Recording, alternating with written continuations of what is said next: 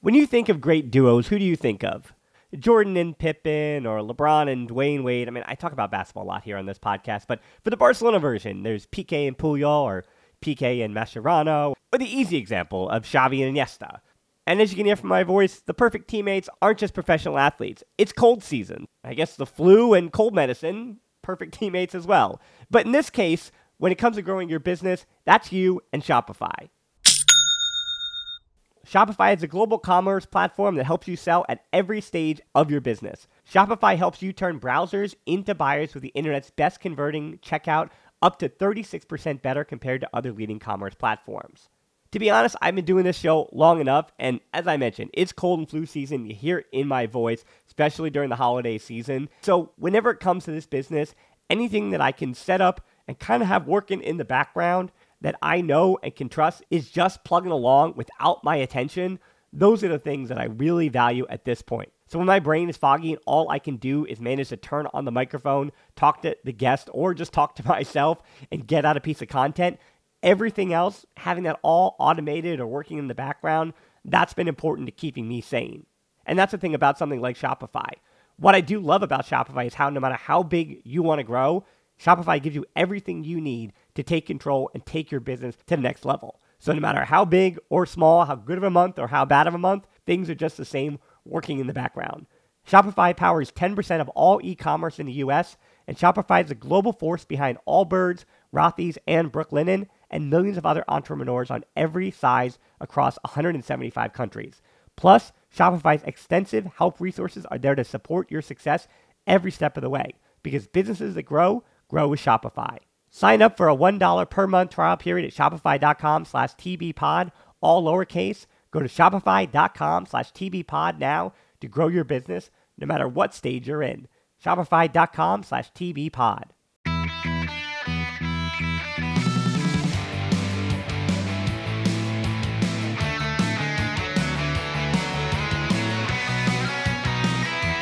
Welcome to episode 545 of the Barcelona podcast, brought to you by the Blue Wire Podcast Network. I'm Danny Hilton, and of course, the big headline today is that Barcelona against Real Madrid, El Clasico on Sunday, for a trophy that Xavi could win for the second straight season, the Spanish Super Cup. That's the big headline. As I said on the podcast yesterday, there were years, as in the first maybe 1 to 2 to 3 years, I'd say Liverpool and that whole thing, that whole debacle, was when I began to talk about the Spanish Super Cup as a trophy being important for Barcelona. But prior to that, I wasn't really talking about the Spanish Super Cup. But as I've been mentioning this season, it is imperative for Xavi to right the ship. And beating Real Madrid in El Clasico, I know the whole thing about this competition taking place in Saudi Arabia and, just not really feeling the way it should. But thinking back to last year, winning a trophy is winning a trophy, and that's where Barcelona are. So I don't even care too much about how they beat Osasuna 2-0 in this one, which I want to warn you right off from the jump. For those who are coming to this 5 headlines with a bunch of criticism or complaints, you can have those in other matches, and I've certainly gone through them this season. But I'm not going to be too harsh in this one. So let's jump in. The 5 headlines from Barcelona's 2-0 win over Osasuna in the semifinals of the Spanish Super Cup.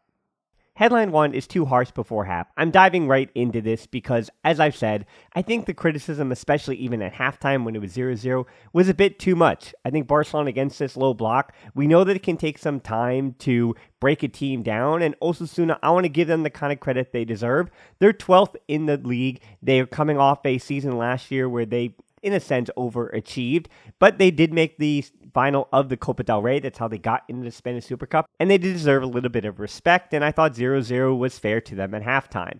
Barcelona, though, from the jump, they knew they were going to try to break this down. It was just kind of a matter of time, and don't give up a counterattack goal on the other side. So they defended, that being Barcelona in a 4-3-3, with Balde working hard to get back into that left back spot, and they attacked in that 3-2-5 with when the other team is going to defend with 5 at the back. That's the way to go about it. Right from the jump, Barcelona, I thought, was on the front foot, though. They didn't seem to me to start slow. They didn't give up an early goal, and Rafinha's touch on the right off the jump, was good. From a long diagonal, Christensen volley wouldn't have counted, though. Torres is offside.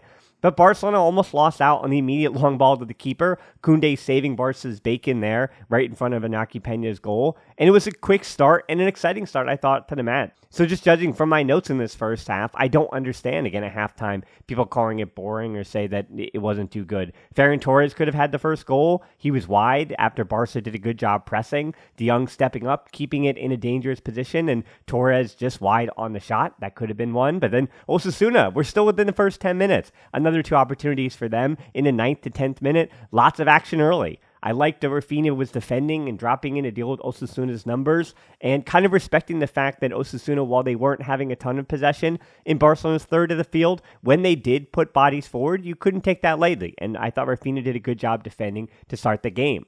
11th minute, there was a tremendous ball, diagonal ball, I should say, from Araujo to Balde. Balde couldn't make anything of it, and I didn't think Balde had a great first half, but Araujo was really showing that he has improved with the ball at his feet, and I like to see that kind of stuff. 13th minute, Roberto had the choice of Rafinha to his right and Lewandowski to his left. You know, this moment's kind of forgotten, and it wasn't in the highlight packages I saw either, but this is a huge moment. He chooses to go to Lewandowski to his left, and I guess he chose wrong because Lewandowski was stopped by the keeper. I thought Rafinha actually had a better angle on goal, but Roberto goes with Lewandowski, which we learned later in the game made sense, and you want to get Lewandowski scoring, but he missed it at the time. Osasuna also tried to take advantage of the refs allowing them to play with a bit of physicality when Barca players were trying to pass and move. And yeah, I thought the referee kind of allowed them to gum the game up quite a bit. He was slow to give that first yellow card. But I don't want to make an excuse for Barcelona. You have to kind of push that off your shoulder and power through that. I also thought that Barcelona did, in a sense, power through that with the system that they were playing. They were unafraid to get bodies forward with Christensen and Araujo jumping forward at times into the attack when Gundogan or De Jong would drop deep. And I really liked the shape that Barcelona had in that first half. 28th minute, a tremendous through ball from Gundogan to the overlapping Koundé. The cutback was good enough, but Roberto scuffed that shot. Another opportunity for Barcelona. 31st minute then, Lewandowski. The header goes wide on the corner. He jumped early, but couldn't get the necessary power and direction. Again, more opportunities. I don't want to hear anything about Barcelona being boring. The ball wasn't finding the back of the net. 39th minute was the worry, though. Araujo gets nutmegged by Budimir on the counterattack. The questions about his defensive form being a concern this season. That was another one of those instances, but Iñaki Peña coming out to make the save. And Osasuna also had some life at the end of the first half, so it wasn't all roses for Barcelona. It sounds like I'm just, because of the result, saying that Barcelona were fine, but no, they could have been better, certainly in that first half on the offensive side of things, but defensively even. They struggled, almost limping into halftime, and literally limping with the 42nd minute, Rafinha coming out for Lamine Yamal. A terrific ball in for Lewandowski from Lamine Yamal right before halftime. Lewandowski couldn't get the shot off, but Lamine Yamal also won a corner before halftime too, and I thought that with Osasuna kind of taking back a little bit of the energy, the introduction of Lamine Yamal allowed Barcelona to take some of the energy back themselves. But what I will criticize Barcelona for in that first half, as this headline, remember, is not to be too harsh, but the one thing I think is not too harsh to say is that Barcelona absolutely need to get more pace on the ball, horizontally, even diagonally. Yes, there were some good balls picked out, but then the minute that ball would settle into Rafinha or Balde, or even the balls in through the middle to Lewandowski or Ferran Torres, they just weren't moving the ball quick enough. It wasn't getting to the next progression, and they had to change that at halftime. But I do think outside of that, the halftime criticism was a bit harsh. When you think of great duos, who do you think of? Jordan and Pippen, or LeBron and Dwayne Wade. I mean, I talk about basketball a lot here on this podcast, but for the Barcelona version, there's Piqué and Puyol, or Piqué and Mascherano, or the easy example of Xavi and Iniesta. And as you can hear from my voice, the perfect teammates aren't just professional athletes. It's cold season. I guess the flu and cold medicine, perfect teammates as well. But in this case, when it comes to growing your business, that's you and Shopify. Shopify is a global commerce platform that helps you sell at every stage of your business. Shopify helps you turn browsers into buyers with the internet's best converting checkout, up to 36% better compared to other leading commerce platforms. To be honest, I've been doing this show long enough, and as I mentioned, it's cold and flu season. You hear it in my voice, especially during the holiday season. So whenever it comes to this business, anything that I can set up and kind of have working in the background that I know and can trust is just plugging along without my attention. Those are the things that I really value at this point. So when my brain is foggy and all I can do is manage to turn on the microphone, talk to the guest, or just talk to myself and get out a piece of content, everything else, having that all automated or working in the background, that's been important to keeping me sane. And that's the thing about something like Shopify. What I do love about Shopify is how no matter how big you want to grow, Shopify gives you everything you need to take control and take your business to the next level. So no matter how big or small, how good of a month or how bad of a month, things are just the same working in the background. Shopify powers 10% of all e-commerce in the US, and Shopify is the global force behind Allbirds, Rothy's, and Brooklinen, and millions of other entrepreneurs on every size across 175 countries. Plus, Shopify's extensive help resources are there to support your success every step of the way, because businesses that grow with Shopify. Sign up for a $1 per month trial period at shopify.com/tbpod, all lowercase. Go to shopify.com/tbpod now to grow your business no matter what stage you're in. Shopify.com/tbpod. We're driven by the search for better. But when it comes to hiring, the best way to search for a candidate isn't to search at all. Don't search, match with Indeed. Indeed is your matching and hiring platform with over 350 million global monthly visitors, according to Indeed data, and a matching engine that helps you find quality candidates fast. Ditch the busy work. Use Indeed for scheduling, screening, and messaging so you can connect with candidates faster. Leveraging over 140 million qualifications and preferences every day, Indeed's matching engine is constantly learning from your preferences, so the more you use Indeed, the better it gets. Join more than 3.5 million businesses worldwide that use Indeed to hire great talent fast. And listeners of this show will get a $75 sponsored job credit to get your jobs more visibility at Indeed.com/Blue Wire. Just go to Indeed.com/Blue Wire right now and support our show by saying that you heard about Indeed on this podcast. That's Indeed.com/Blue Wire. Terms and conditions apply. Need to hire? You need Indeed. Headline 2 is Gundogan's quality. Frankie de Jong was also sensational in this game. I'll talk about him in the next headline. But this full headline is really just about Gundogan. Of course, jumping ahead, he got the assist, sure. This, to me, was one of the best games that Gundogan has played in a Barcelona uniform. I was also confused when I saw some of the feedback about de Jong and Gundogan struggling or Barcelona's formation or anything like that. Again, against a low block, I thought Gundogan and de Jong were really, really superb together. I thought it was their best game as a double pivot, and Gundogan had the room and space and even the tenacity to show his quality in this game. 104 touches. He had 82 of 85 passes completed. That was most of anybody in the field for 96%. 5 of 6 on his long balls. He had 2 crosses in, 6 chances created in the game, which was the most. He was dispossessed 0 times. Not a single time was he dispossessed. He had 2 shots. Both were on target. Had a tackle, had a clearance, had 7 ball recoveries, was 7 of 9 on his ground duels, and also won 3 fouls. Gundogan just fantastic in this game. Really exciting to see, and I hope this is more from him. Yeah, he still had to play 90 minutes, and there are times when I feel like I would love to see him get some rest and rotation throughout this season, but maybe that holiday break was good for him. As much as it wasn't really, I think, good for other players who haven't come back firing, I think maybe that week and a half or whatever it was off for him might have done him well.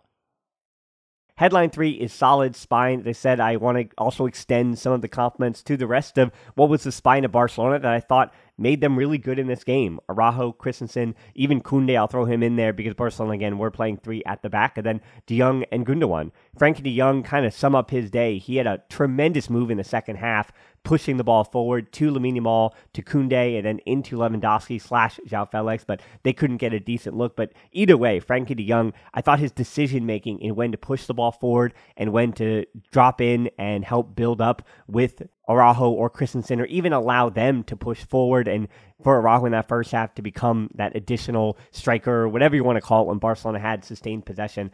I thought his positional sense was tremendous on the day. And again, if it wasn't Gundogan who was my man of the match, it would have been Frankie de Jong. I thought he was fantastic. Now, some of the other guys, though, as the reason I say spine, because Torres couldn't really find the game in the first half. He was better in the second half, but kind of was missing in that first half. But his absence to affect the game in the first half kind of affected how I kind of judge his overall performance today. And then same with Balde. I thought in the first half, his ability to go, or lack of now ability to go 1v1 against opposition, he was sound defensively, and I thought he made some good decisions defensively, but it's a weird thing that now I've become comfortable with saying Balde is a good defender, but offensively, it just shuts so much down on that left flank when you're just not getting him in behind. It's one thing if they were playing through balls or he was trying to make those runs in behind, but they also don't want to leave themselves too exposed. So he's not really making those runs in behind because you can't really have Ferran Torres even dropping in for him because you need Ferran Torres to be playing off Lewandowski. So I totally understand that he's holding off those runs, but if he's not making those runs,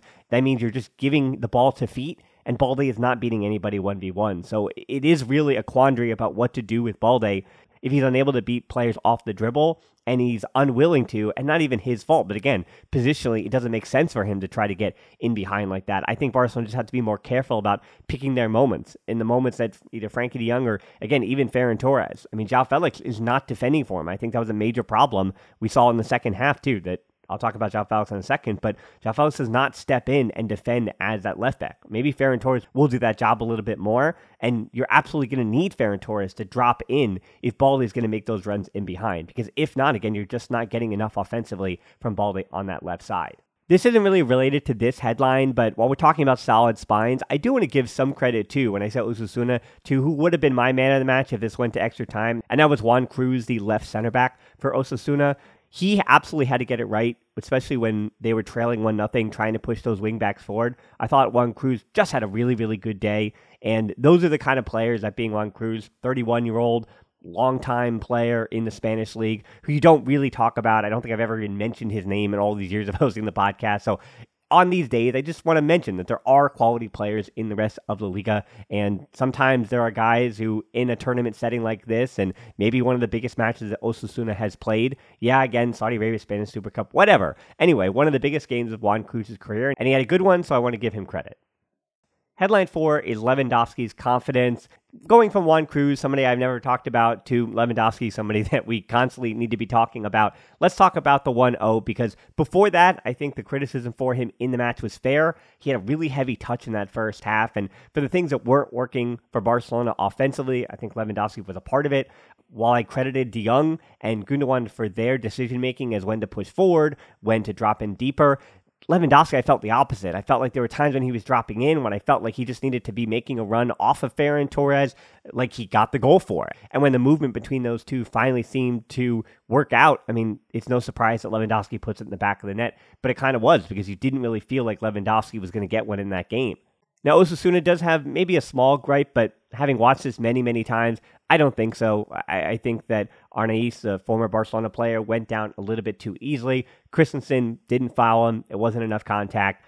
So that means Christensen wins the ball back cleanly. Osasuna, they stopped playing too, which it wasn't just on Arnaiz who was trying to sell the foul. A bunch of other players didn't push forward.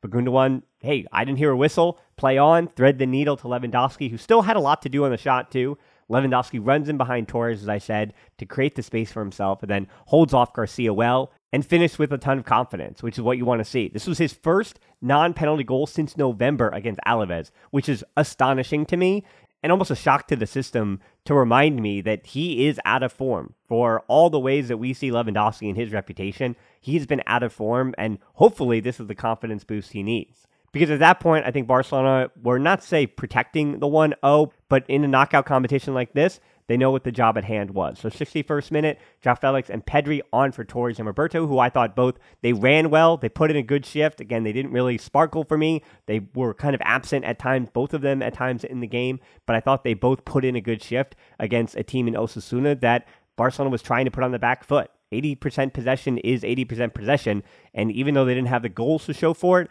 they still had to make the runs, check to the ball, and the tireless effort of Ferran Torres and Roberto. I don't want to ignore it, but yeah, of course, finishing product means I'm going to praise him a little bit more. 68th minute, João Felix fed through by de Jong. As I said, compliments for de Jong in this game, really decisive. But João Felix here too. I mean, I wanted to see a response from him coming off the bench.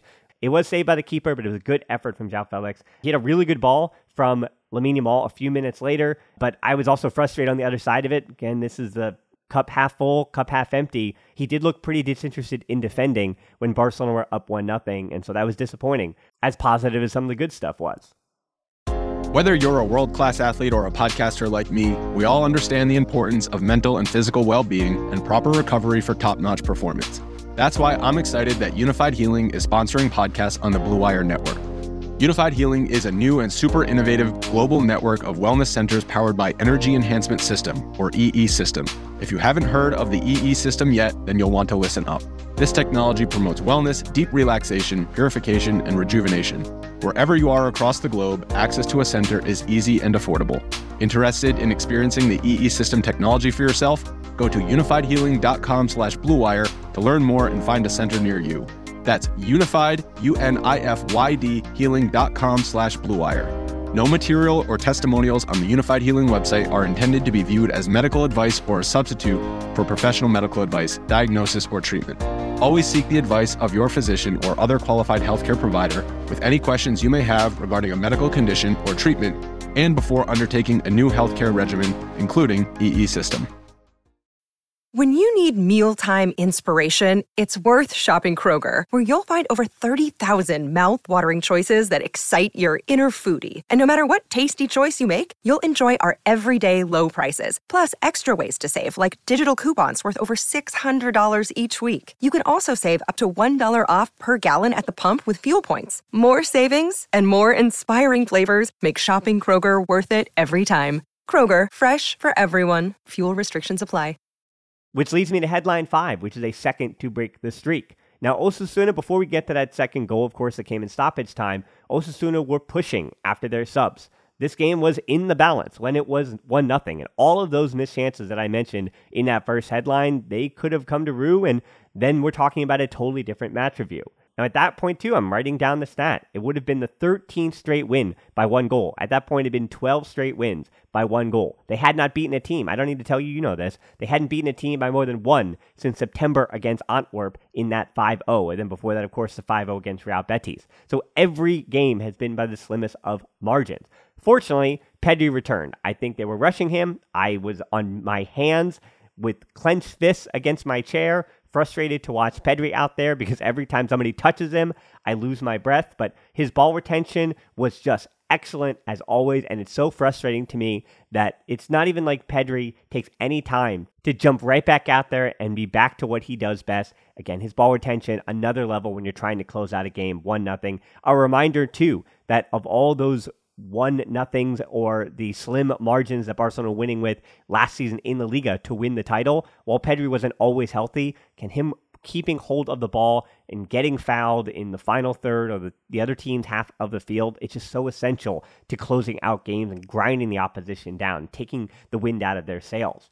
2-0, though, of course, that's what really blew the wind out of Osasuna's sails. And João Félix, again, it's a compliment sandwich here, where positive, I thought, coming on. Defending was frustrating to me, but the second goal, a lot of class, showing you just how good he can be in these moments. And I think what makes him so frustrating, because he is capable of moments of magic like this. He did so much of the work on the second goal, sets it up, flicks it back to Pedri, who plays him on. Then João Félix beats his man with a nutmeg, then makes the right choice to Lamine Yamal. Again, could have tried to push through to Lewandowski, but Lamine Yamal was the man who had the better angle on goal, so he threads the needle, takes one touch, does Lamine Yamal, set himself up before the confident finish. This is exactly what I wanted to see from Lamine Yamal. He was thrown into this game a little early, of course. He wasn't expected to come in off the bench, but as I said, 2,000 minutes, but hey, 3 to 4 goals here in the second half of the year.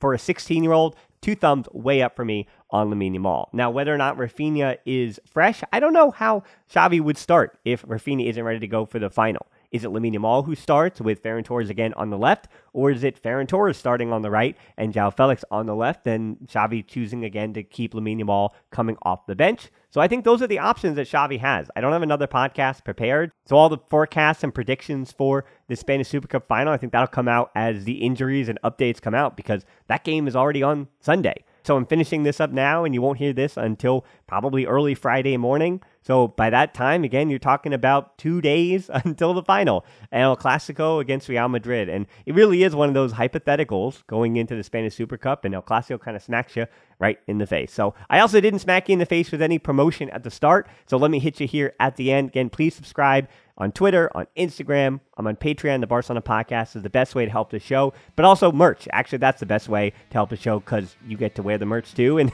I guess that's kind of cool. And I like the logo. It was a good design, so I'm proud of it. You can do that there. closed Facebook group, and Discord. Those are the other ways to have conversations with this Barcelona podcast community. But most importantly, thanks so much for listening to the show. Until next time, I'll talk to you soon. Forward to Barca.